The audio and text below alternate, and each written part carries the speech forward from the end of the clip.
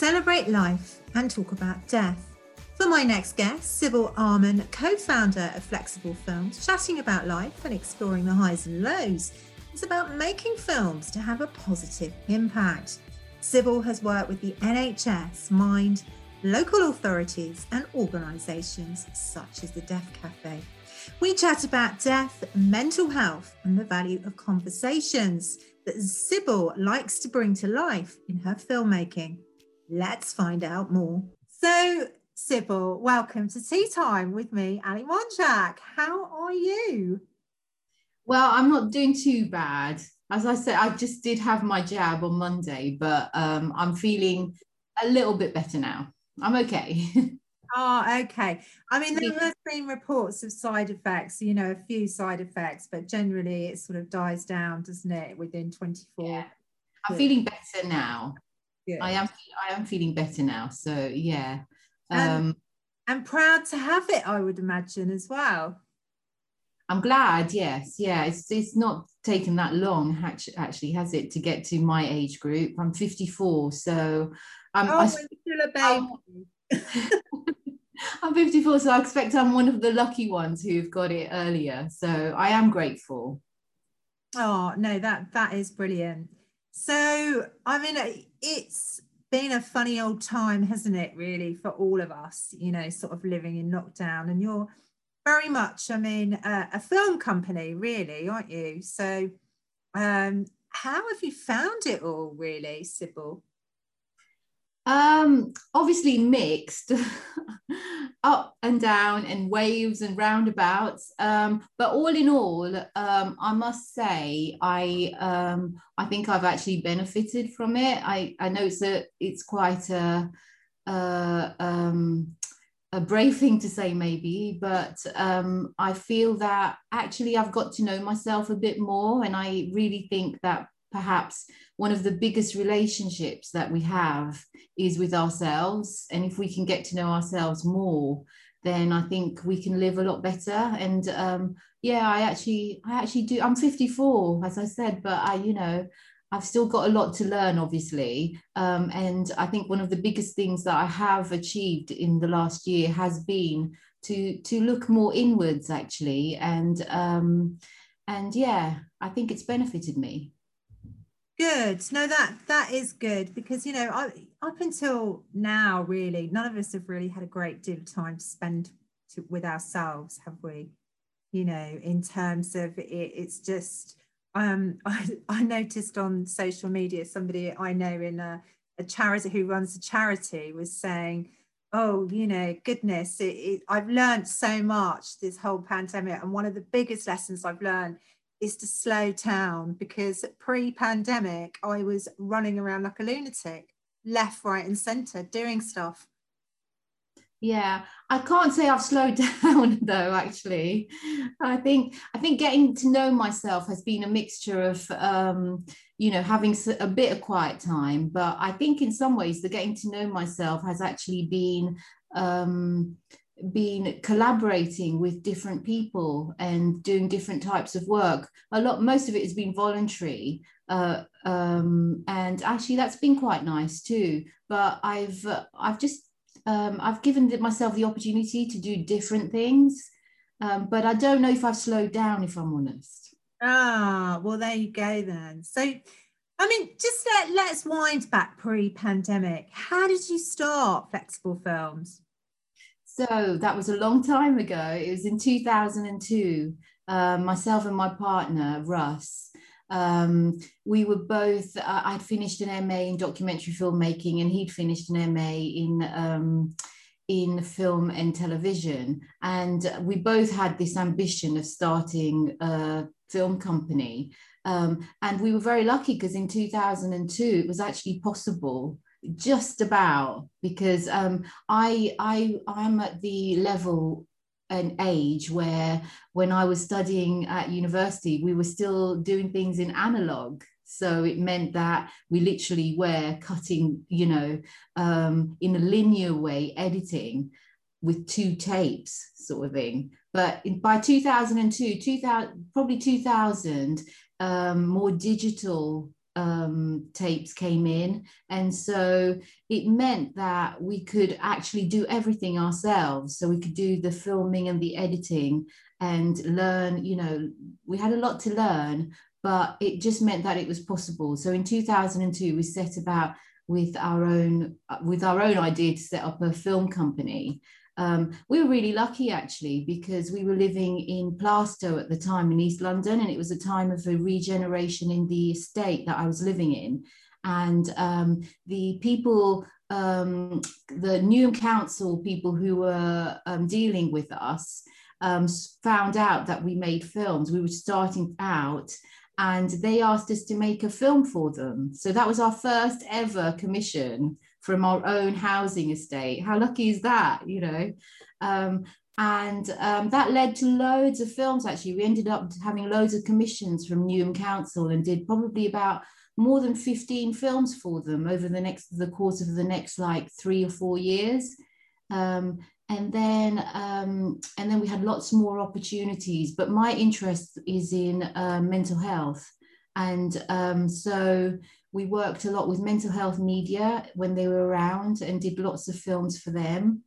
And then our niche is actually health and social care, because my passion is to help people. I think film is a really good tool, as you know. It's a really good tool for people having a voice. And so one of my mission and passion was to help people who didn't have much of a voice to be able to have one on film. Well, I mean, that is fantastic. And I mean, look at all the good that you've done, because as you said, when you're able to sort of give somebody the power of their voice, I think really is the word, isn't it? And I mean, you've done that. You've done projects with the NHS, haven't you, where you've highlighted issues.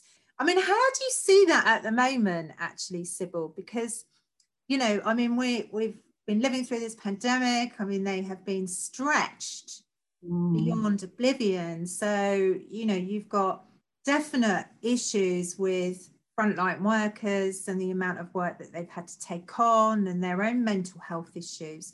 And then you've got everybody else, I mean, the wider public that all falls under the use of the NHS with mental health issues as well, because, this has not been an easy time for anybody, really, has it? Not at all. And I don't know if you're aware, but there's a big campaign called Time to Change. Have you heard of it? Yeah. It's quite a big campaign. We did a lot of films for Time to Change at the beginning of their when they started out, and they've been around for 15 years. But very sadly, tomorrow is their last day. They're actually closing up, obviously because of lack of funding, and I find that quite hard to hear, really, because now actually is the time when we do need to talk more about mental health. And I know that Time to Change has been really active in reducing stigma in mental health. So more people are able to talk openly and say that they have got issues, I think.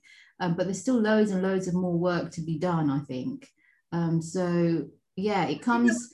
We've all got issues, though, haven't we? All of us, we're all prone to, it's almost like this whole pandemic has been a little bit like a social experiment, but instead of, an isolation experiment, hasn't it, really?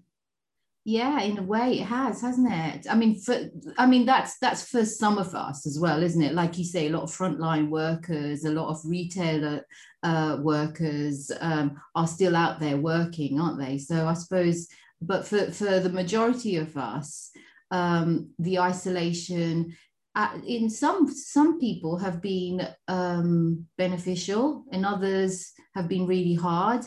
And others, coming out of lockdown, with the lockdown easing, has got like different issues as well. Some people are quite nervous about that too. But obviously I can't talk for everyone, but I do know that the discussion about mental health and And just being a bit more open about how we feel, I think, is vital. And I think that definitely needs to continue.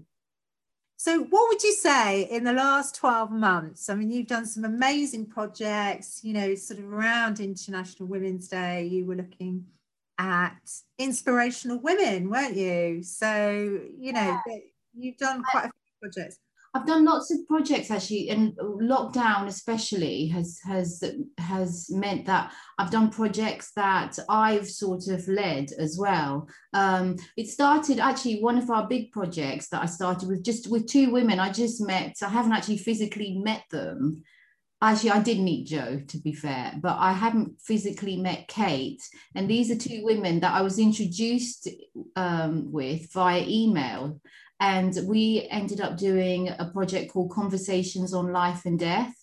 And like you, we saw the benefit of using Zoom. So we had hour-long conversations with lots of different people from all different walks of life about death, dying, and living. And that was really, really interesting. We ended up doing, I think, probably about 30 conversations. And I've still yet to, we've edited those individual conversations into short 3 to 6 minute films, individual films. But I've yet to, I think there's still a lot of scope in editing more of that because some of the conversations that came out were amazing, actually. And the interesting thing was that although we set about the same questions, like about 4 or 5 key questions, it was quite loose and flexible, but we had 5 key questions that we had as a structure. Although we had that, every conversation was completely different, extremely different, which was really, really interesting. So no reoccurring themes, as in, in what was going on. Nobody had the same sort of thing to say about death. Well, I suppose everybody's experience of it as well is different, isn't it? So unique. It's so unique, actually. Yeah, everyone. Well, we had questions about what people think happens to them after they die and things like that. So everyone's got very different ideas about that, and some people actually, like me, don't really have an idea about that as well, so it touched on beliefs, but I think it touched more on just like really personal worldviews, really. And yeah, I think maybe some general themes that came out was more that we just need to really talk more about our mortality and our own. I just feel that if we talk about our mortality, we can live a lot better, because then we can appreciate life a bit more, and the fact that we're all living now here together. That in itself is quite amazing. And I think we lose track of that. We take that for granted because I think a lot of the time we're rushing and avoiding the issue of death and our own mortality, actually. So I think one of the biggest things that did come out was the fact that we really, really do need to talk about death in a way that's not actually heavy, and in a way that's a bit light and fun as well. I mean, it can be a fun subject, actually. And also another theme that really came out was the fact that when we do talk about death, it's often when we're bereaved, or when we're terminally ill, or when we're worrying about our health. So it's often at times when it does feel heavy. So that's why, for me, I think it's really important that you talk about death when you don't need to, when it is just a subject. Because it's that. Do you remember that I must have heard that phrase so many times in life? There's 3 sure things: you're born, you pay taxes, and you die. Yes, and actually that's quite heavy, isn't it? Yeah. All those things, apart from the born, maybe the taxes is heavy, and you die, and that's heavy. And I think in some ways death need not be heavy, really.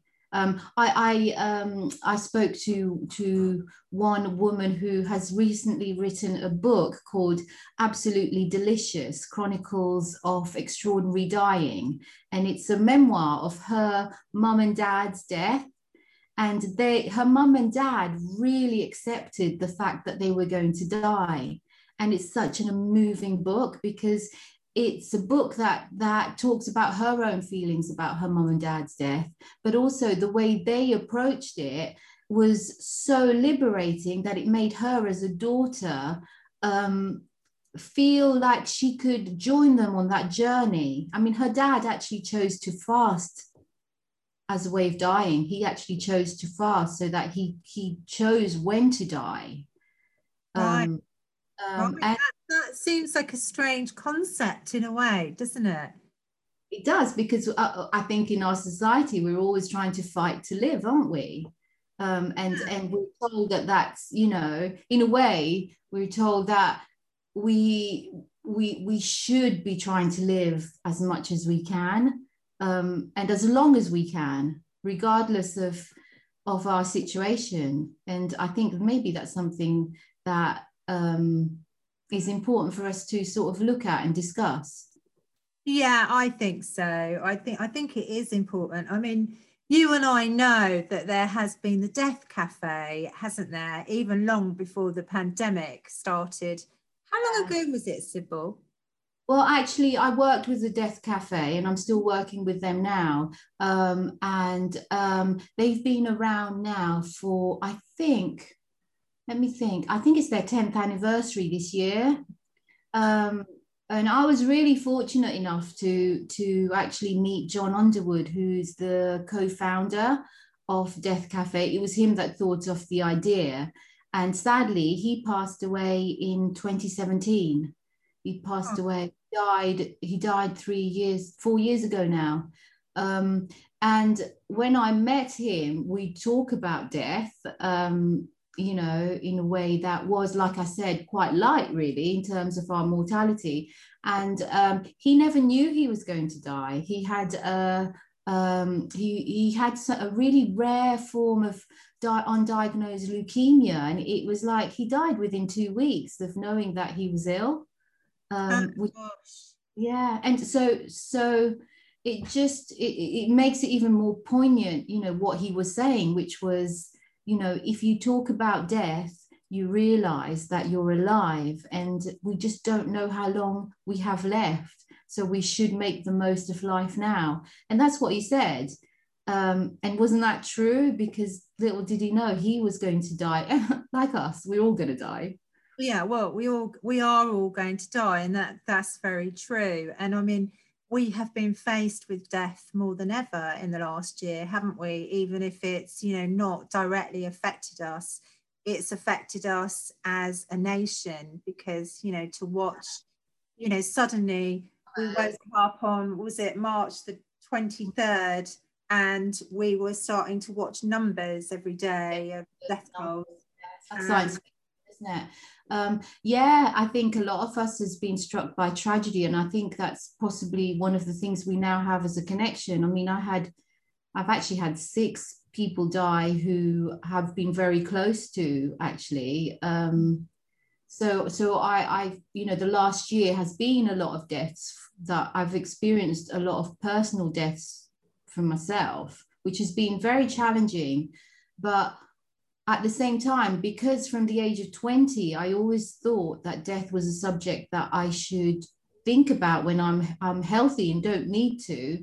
I think it's actually really given me a good foundation to survive the last year, where I have had very, you know, tragic deaths happening, you know, between 6, you know, with 6 people that I dearly loved. So I'm really grateful that I did, you know, have this idea that I needed to talk about death before I was faced with it. Now we're all faced with it, but I think. No, I completely understand, and I know because we spoke previously, and you know it has been a difficult time because you lost your mum, didn't you? And yeah, I lost My mum's death wasn't the hardest death, if I'm honest, actually, because my mum was at the age where she was 88. So sometimes I think you can accept death when it's end of a person's life. I feel that you can accept that because that is the natural way. And although I miss my mum dearly, I accept that she's lived. She's lived a good life, actually, a hard life, but certainly a long one. And I can accept her death maybe a bit easier than some of the other deaths that I've encountered, which are more my peers, you know, people in my age group. That they've been harder. They've been a lot harder. Absolutely. I mean, I can see that because and feel that because, you know, when it's like a natural progression of things, isn't it? I mean, obviously I've lost both of my parents, and you know, I know it's although it's very sad, and you know, the grief kind of becomes part of you, and you know, they have enriched your life by being on the planet and being who they were to you. But it's also the natural progression of things, isn't it? I mean, so it's a lot easier in a way. I'm not saying that death is easy. It's not by any stretch of the imagination, but it's a lot easier to get your head around, isn't it? Yeah, it's a lot easier, I think. And I think also that if you've had a relationship with your, maybe like with my mum, I feel I've had a relationship where I've told her a lot of the things that we needed to talk about. So I think maybe it's been easier to accept her death because of that as well. I think when you also when you have relationships that are very complicated and perhaps things that haven't been said are left, you know, before the person dies. Did I say that right? Just I mean, yeah, I just think that if you've got complicated relationships, I think that's always very difficult as well when someone dies. If there's yes, unfinished business. it is that sort of thought of unfinished business as well. And goodness knows there must be lots of people out there who had unfinished business in the last year, and you know they're sad Well, they're living with this. So well, you know, I do say, you know, like we're both saying that, you know, you can accept it more when someone is at an older age that they die. But I think it's been very different for some people in the last year who, even though their parents have been very old, you know, they've not been able to see their parents before they die because they haven't been allowed to. So that must be really difficult, even though you know they can accept their parents are old enough to die. You know, the idea that they weren't able to say goodbye could be something that they left that leaves them feeling quite raw for a long time. all of these films you can find anyway, can't you, on your site? Yeah, we've got a site called Magic Video Box and Flexible Films. So Flexible Films is our film company. Magic Video Box is the tool that we devised, which is a straight to camera tool that makes people be able to look at the camera comfortably whilst they see the reflection of the interviewer. So the Magic Video Box allows you to talk and have a really natural conversation when you're being filmed. And so, I mean, people, I'm sure it's really helpful as well, though, isn't it, for people to now go have a look on Magic Box and, you know, watch those clips. Yeah, I think, yeah, we've had some good feedback actually about people because at the moment there's probably about 22 films on the Magic Video Box website, with all the different conversations, and people have actually said that it's been really helpful just to I think it's just spending a bit of time on that subject, and you know, spending 6 minutes hearing other people talk about it, because what's lovely, I think, with the subject of death is everyone has got very different opinions, so it's really nice to hear that you know, people have got different things to say about it, and you know, because we don't often talk about it ourselves, we don't actually know what our thoughts are about it often, because it's only when you talk about things that you allow yourself to understand what you think. One interesting question I've got to ask you about it. What were people's in general beliefs? Because it looks like, you know, when I've been working in news and media, you know, as a journalist, that people aren't as religious as they were anymore either. Yeah, I think that's interesting. Yeah, that's what I mean, in the 30 conversations that we did have, most people weren't really that religious, actually. But then who knows, that might be because maybe, you know, people who came forward were ones that didn't have those really big religious beliefs. But yeah, the majority of people weren't sure, you know, what they believed. That's really strange in itself, isn't it? You know, that say 30 years ago, if you had done a project like that, people would have probably said, oh, well, you know, my Christian beliefs, or, you know, my Jewish beliefs, or my Muslim beliefs, you know, well, my belief in Islam.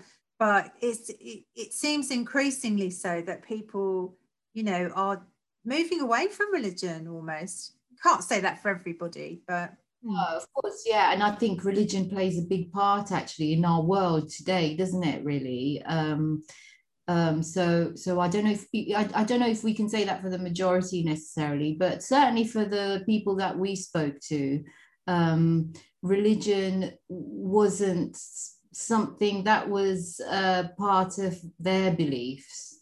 yes, Certainly not mine. no, no. I mean, it's weird. I mean, you know, for me, I was brought up into a family where, you know, I was well, they were Scottish Presbyterians, so it was like a Christian family, and you know, I mean, I don't have any religion now. Yes. All right. Yeah, I was brought up as Catholic, quite strict actually. My parents were very strict Catholic. So I had to go to church every Sunday, and I went to Catholic school, secondary Catholic school as well. But I found it quite oppressive, if I'm honest. I didn't.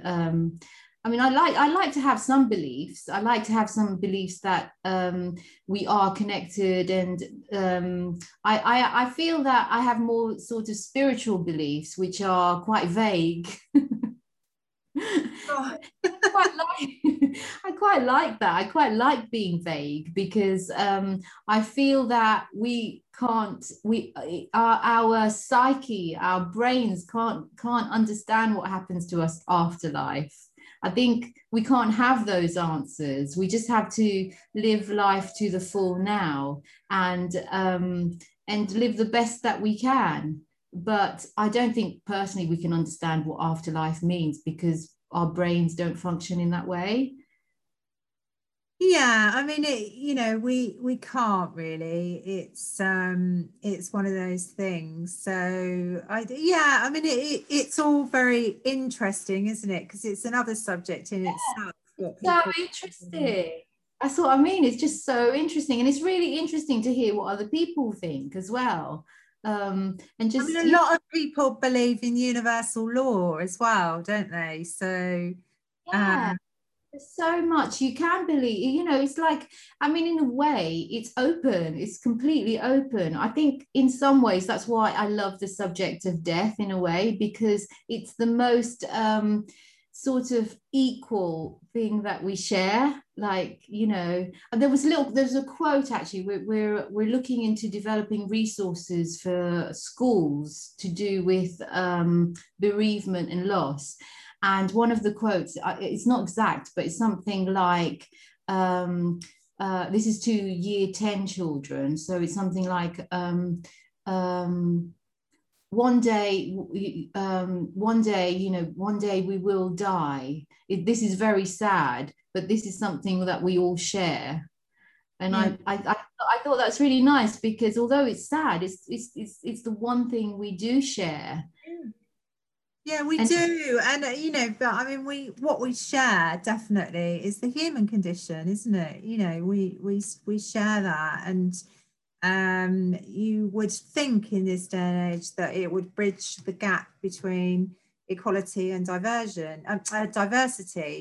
And but you know, in some cases still that doesn't seem to be happening. I mean, but I think I worry though that that now we sort of, although we concentrate on how different, or we I think sometimes we concentrate on what divides us than what unites us. Myself, actually going back to, you know, you were talking about me doing inspiring women.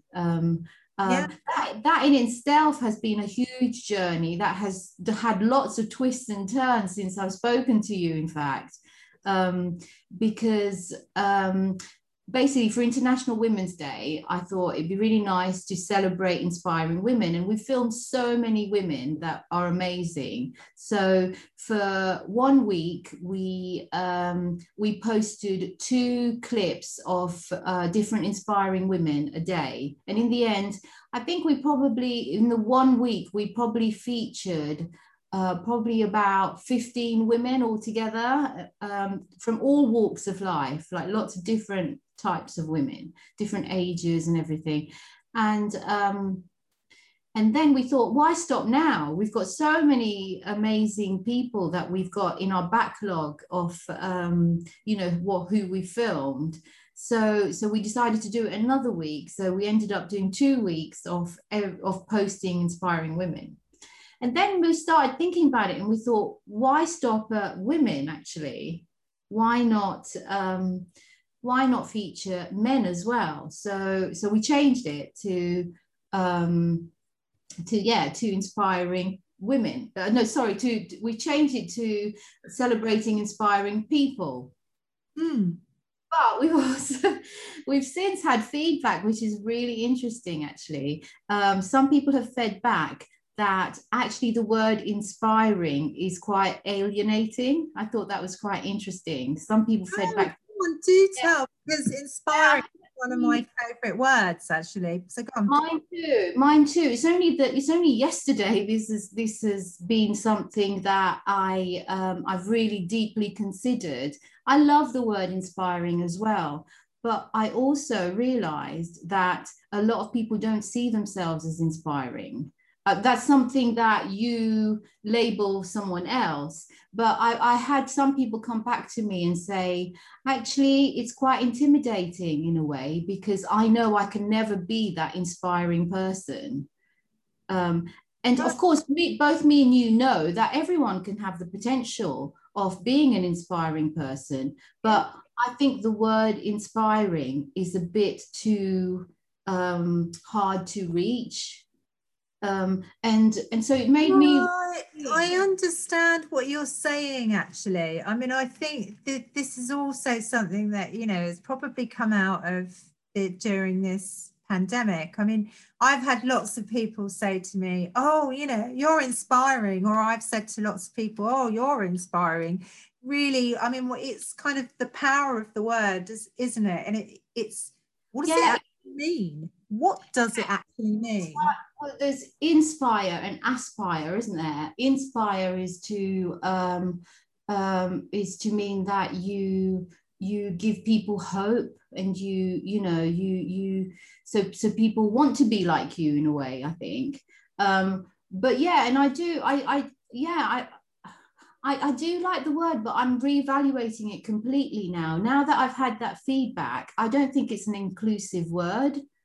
I think it's a word that some people feel they can never be because it's too up there. And as soon as I heard that, I thought, in that case, that's not for me. I've dropped it now. It's just celebrating people.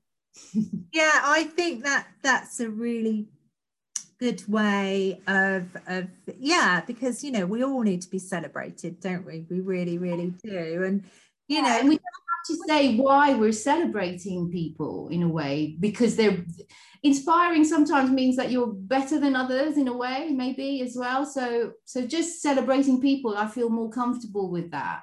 I like that. That did actually occur to me, because during this sort of pandemic, I have been keeping a diary. And as I said, I've had a few comments, oh, you're so inspiring. And I've said to other people, oh, you're really inspiring, or, be inspirational and all this type of thing. And then I just started to think, well, is this a sort of like an egotistical thing? Yeah. You're right. Yeah, I'm really glad. It's nice. It's a great conversation to have, especially now for me, because it's only yesterday that I've really questioned the word. Yeah. Maybe it is bantered about because we sort of like want to look up to people, or people look up to us. I feel especially, with now, I think now we have, people have a lot of pressure to be That inspiring. amazing. Yeah, to be amazing, because the whole word inspiring goes with amazing, and I think that whole kind of pressure is ridiculous, because it's not real and it's not tangible. You can't be amazing all the time. I'm not going to say that you can't have amazing moments. Exactly, that's different. That's moments, isn't it? Whereas Yeah. inspiring is a label that you're putting on that person, whereas inspiring moments is about the moments. So yeah, I think sometimes we put too much pressure on people to be incredible, and if they're not, then if they're not that amazing, then they should be, or why aren't they? But And I see this very much as sort of like the inspiration culture as well, because like you, I've spent a lot of my time during the second half of the pandemic. As I was working in a TV studio before, but I've spent the rest of my time at home talking to people over the net, been invited to conferences, and if I've heard the word inspiring, an inspiration, and amazing once, I've heard it goodness knows how many times. yeah, And yeah. that's great, and it is great, but I really, really feel that we've kind of developed this sort of inspirational culture that doesn't really exist, because it's not really allowing people to have authentic conversations, is it? Yeah, I agree completely. Yeah. It might actually stop conversations, which is, when it's not good when that happens. Yeah. Um, I think, um, well, because before we had this whole campaign sort of set out so that we had a hashtag Inspiring Wednesday. So every Wednesday we put out a post, which I still love the idea, but now it's going to be hashtag Celebratory Wednesday. Or no, was it no Celebrating Wednesday? So we just celebrate people, rather than label them as anything. And I feel more comfortable with that. But all that actually made me really think also about. I mean, I love thinking and talking about mental health, and I personally think for me, the best thing that helped me with my mental health was having a structure. And so that's why I was thinking of days of the week being things that you have as a link.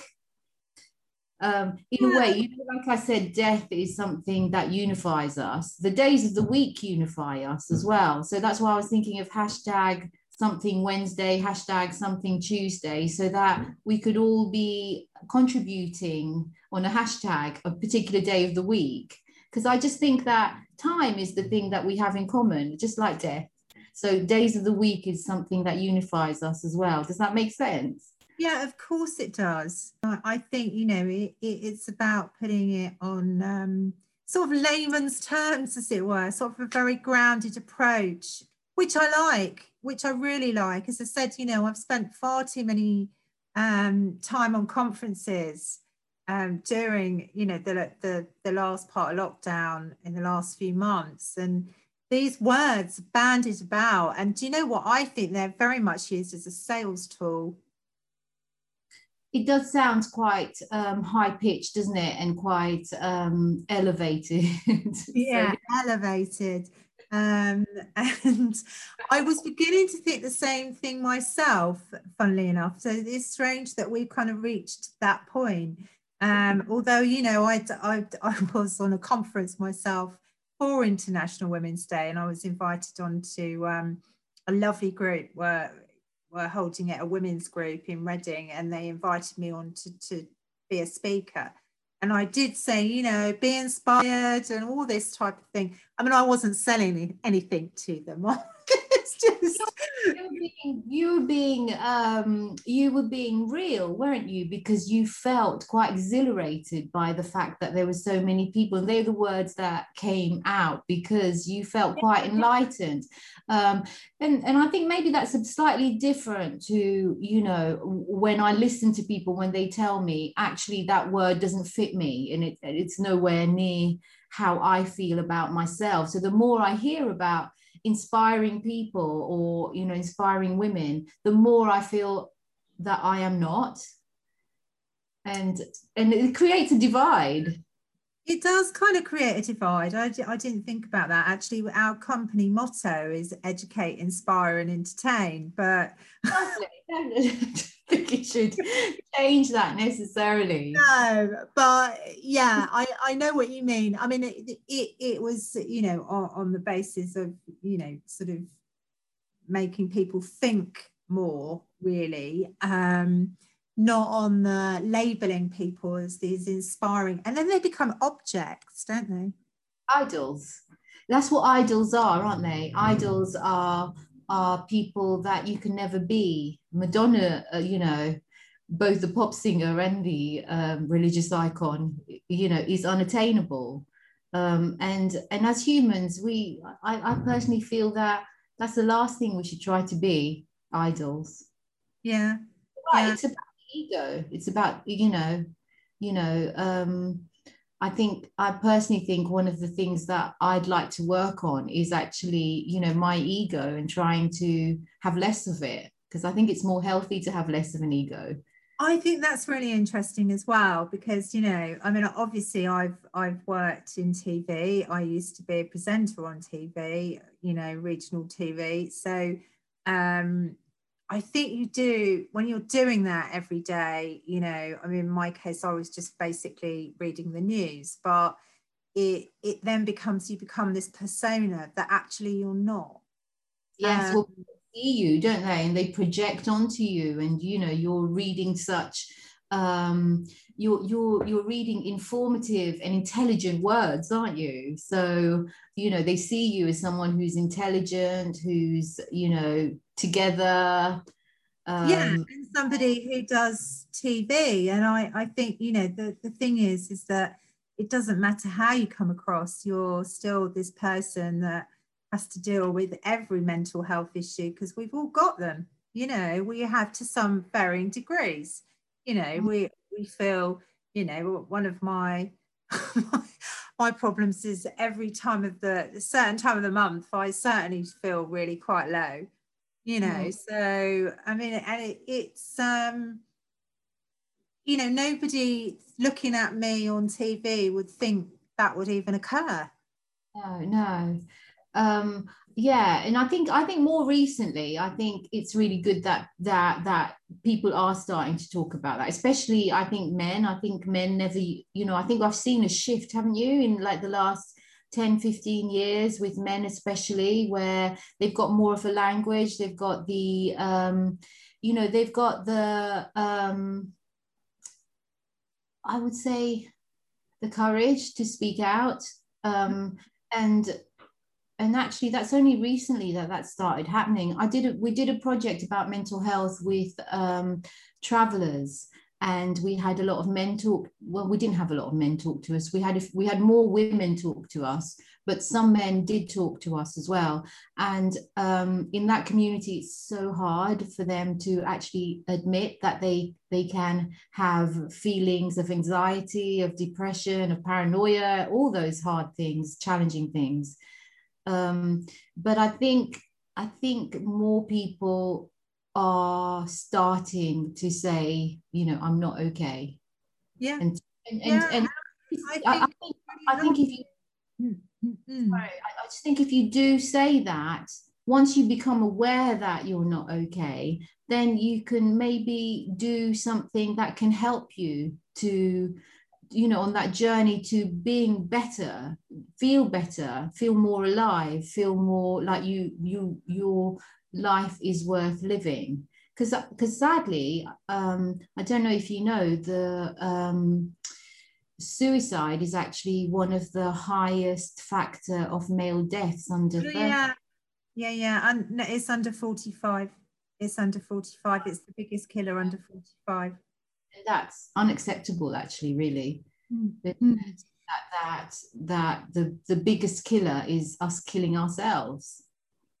Yeah, That's it is quite awful. harsh. And it kind of, you can see, we've kind of like moved along a theme here, and I think, society kind of dictates that we're these all achieving, all amazing, egotistical people.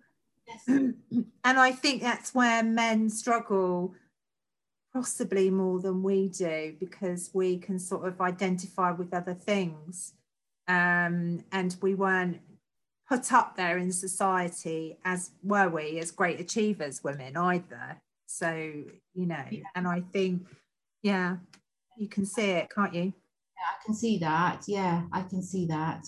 And I think with men, I think they they found that they can't talk to other men about it, their peers as well. But like I say, I'm hoping that's changing. I'd like, you know, to help that change as well. That's why it's so sad that Time to Change is actually finishing. I don't know if you know about Ruby Wax's Frazzled Calf. I think that's a great idea. Do you know about that? That's a bit like Death Calf. It's a bit of a similar topic, similar structure. I think they probably got the idea from Death Calf, really. But basically, it's called Frazzled Calf, and Ruby Wax is the big ambassador for Time to Change, and she's the one who started it up. And every day, I think there are 2 Frazzled Calves that you can sign up to online. At the moment, it's online, but I think you could, you know, once lockdown eases, it'd be more in a normal calf. But I think it's up to 12 people, and you know, you talk to strangers, I suppose, people you don't know, about how you're feeling, and I think that's great. I think that is good, because I think, it's true. I mean, I've covered quite a bit of mental health to do with being, in news and journalism. I mean, also, I have somebody in the family who suffers a lot from mental health, anxiety and depression. Not going to say who it is on, yeah. Anyway, but yeah, I mean, I think that there's something invaluable, isn't there, about talking to somebody you don't really know. I love Yeah, yeah. And because I mean that's what counseling, I suppose, is good for, really, isn't it? It's someone who's not going to necessarily judge you or also feel the pain that you're feeling because they're your brother or your sister and they don't want to see you in, you know, that pain, or that you're, you know, you don't want to be honest with them. So, you know, you can maybe sometimes be more honest with strangers because they are they're not going to react to it as family or friends would. No, and also I think, when you're going through mental health issues, or, you're having a bad time mentally, it's, what happens is you end up projecting. You don't mean to, you end up projecting your situation onto them, and then, that doesn't really sort of help in the dynamic of things, does it? Do you see what I mean? Yeah. Projection is huge, isn't it, really? Did you know it was bipolar day yesterday? I didn't know that. I saw it on Twitter. I never Oh, knew wow. I never knew there was such a thing as bipolar day, really. No. But I think maybe it's quite new. I don't know. I think Um, it is a lot more recognised, isn't it? Which I think, again, is another brilliant thing, because, we've all got, as I said, varying to go. What I mean, the thing is we all have mental health. We all have it. We all have it. I mean, I was in psychiatric hospital when I was younger twice for 3 months. Both separate occasions. I was there for 3 months, so I was there for 6 months in all, which is quite a big deal actually. And when you were in your 20s, and actually the stigma was really huge then. And I think now, if you know, I now I can say, I mean, I was diagnosed with manic depression, which has turned into bipolar. But now I can say I was diagnosed with manic depression in my 20s. But actually, I feel that I can't as easily say I was in psychiatric hospital for 6 months of my life. I feel there's still a stigma about that because it's almost, you know, it's okay in a way to say that you have mental health, but it's harder to say that you broke down so much that you really needed help. I don't think that there should be. I mean, I think it's ridiculous. I mean, I think the thing is that we know a lot more than we ever did. And I think the situation is ridiculous as we've discovered, you know, realised that we have just as much mental health issues can go wrong as we can with physical health issues. I mean, yeah. You know, we're human beings. Sorry, I'm getting very passionate about that because we are human, and that is what mental health is, isn't it? Yeah, absolutely. And I think, you know, I mean, I've had days, situations where, you know, I've completely thought I'm going crackers, you know, and it's not anything to be, you know, I've said to people around me or, you know, I mean, I've had counselling in my life before when my husband left me, you know, 5 years ago because I'd almost lost my identity, you know, and it was very stressful. And it really is, you know, it's going to affect you, you know, because we're alive, we're ticking. And it must have been really helpful to be able to talk to someone that, you know, was outside of your friends and family, that you could talk about, you know, in terms of how that was making you feel to lose your identity. So it's good you went to counselling, isn't it? I mean, I'd be as bold as to say that, you know, if it hadn't been for being psychotic, which I was very severely psychotic, I was completely crazy mad, really. I value that time. I actually really think it's helped me as an individual grow. And I see that very much as part of me. And, you know, I'm actually grateful for the time that I did have. I met some amazing people in psychiatric hospital as well. And then some of them are still friends. And that period of time was like traveling for me. I mean, I wouldn't recommend people being psychotic necessarily, but I would say that I am grateful for the experiences that I have had because it's made me the person that I am today. Yeah, definitely. I think, you know, that's invaluable, isn't it, really? And it kind of enriches your life in a way. It does, you know, and by accepting that, I think, you know, yes, I think we need to all stop calling people inspiration. That's great. It's nice that you you know, because when we started this conversation, you know, you hadn't really thought of that, had you? The inspirational being as something that could be alienating. It's nice that you've considered that, because for me, it's only since yesterday I've considered it as well. It's quite a new thought for me. Yeah, I mean, like you said, I mean, I think also I'm fascinated by mental health. I am. I mean, I'm not a psychologist, but I think, you know, because I interview people and get to, like you, get to hear people's stories. You know, there's a story behind any of it. So therefore, it involves mental health. And I think also this lockdown has, you're right, given us all a great amount of stuff to think about. And the one thing that it has given us to think about is, how am I reacting to other people? Yes, yeah. you know, those sort of questions, how am I reacting? How am I coming across? What, you know, because, you know, some days communication hasn't been smooth sailing.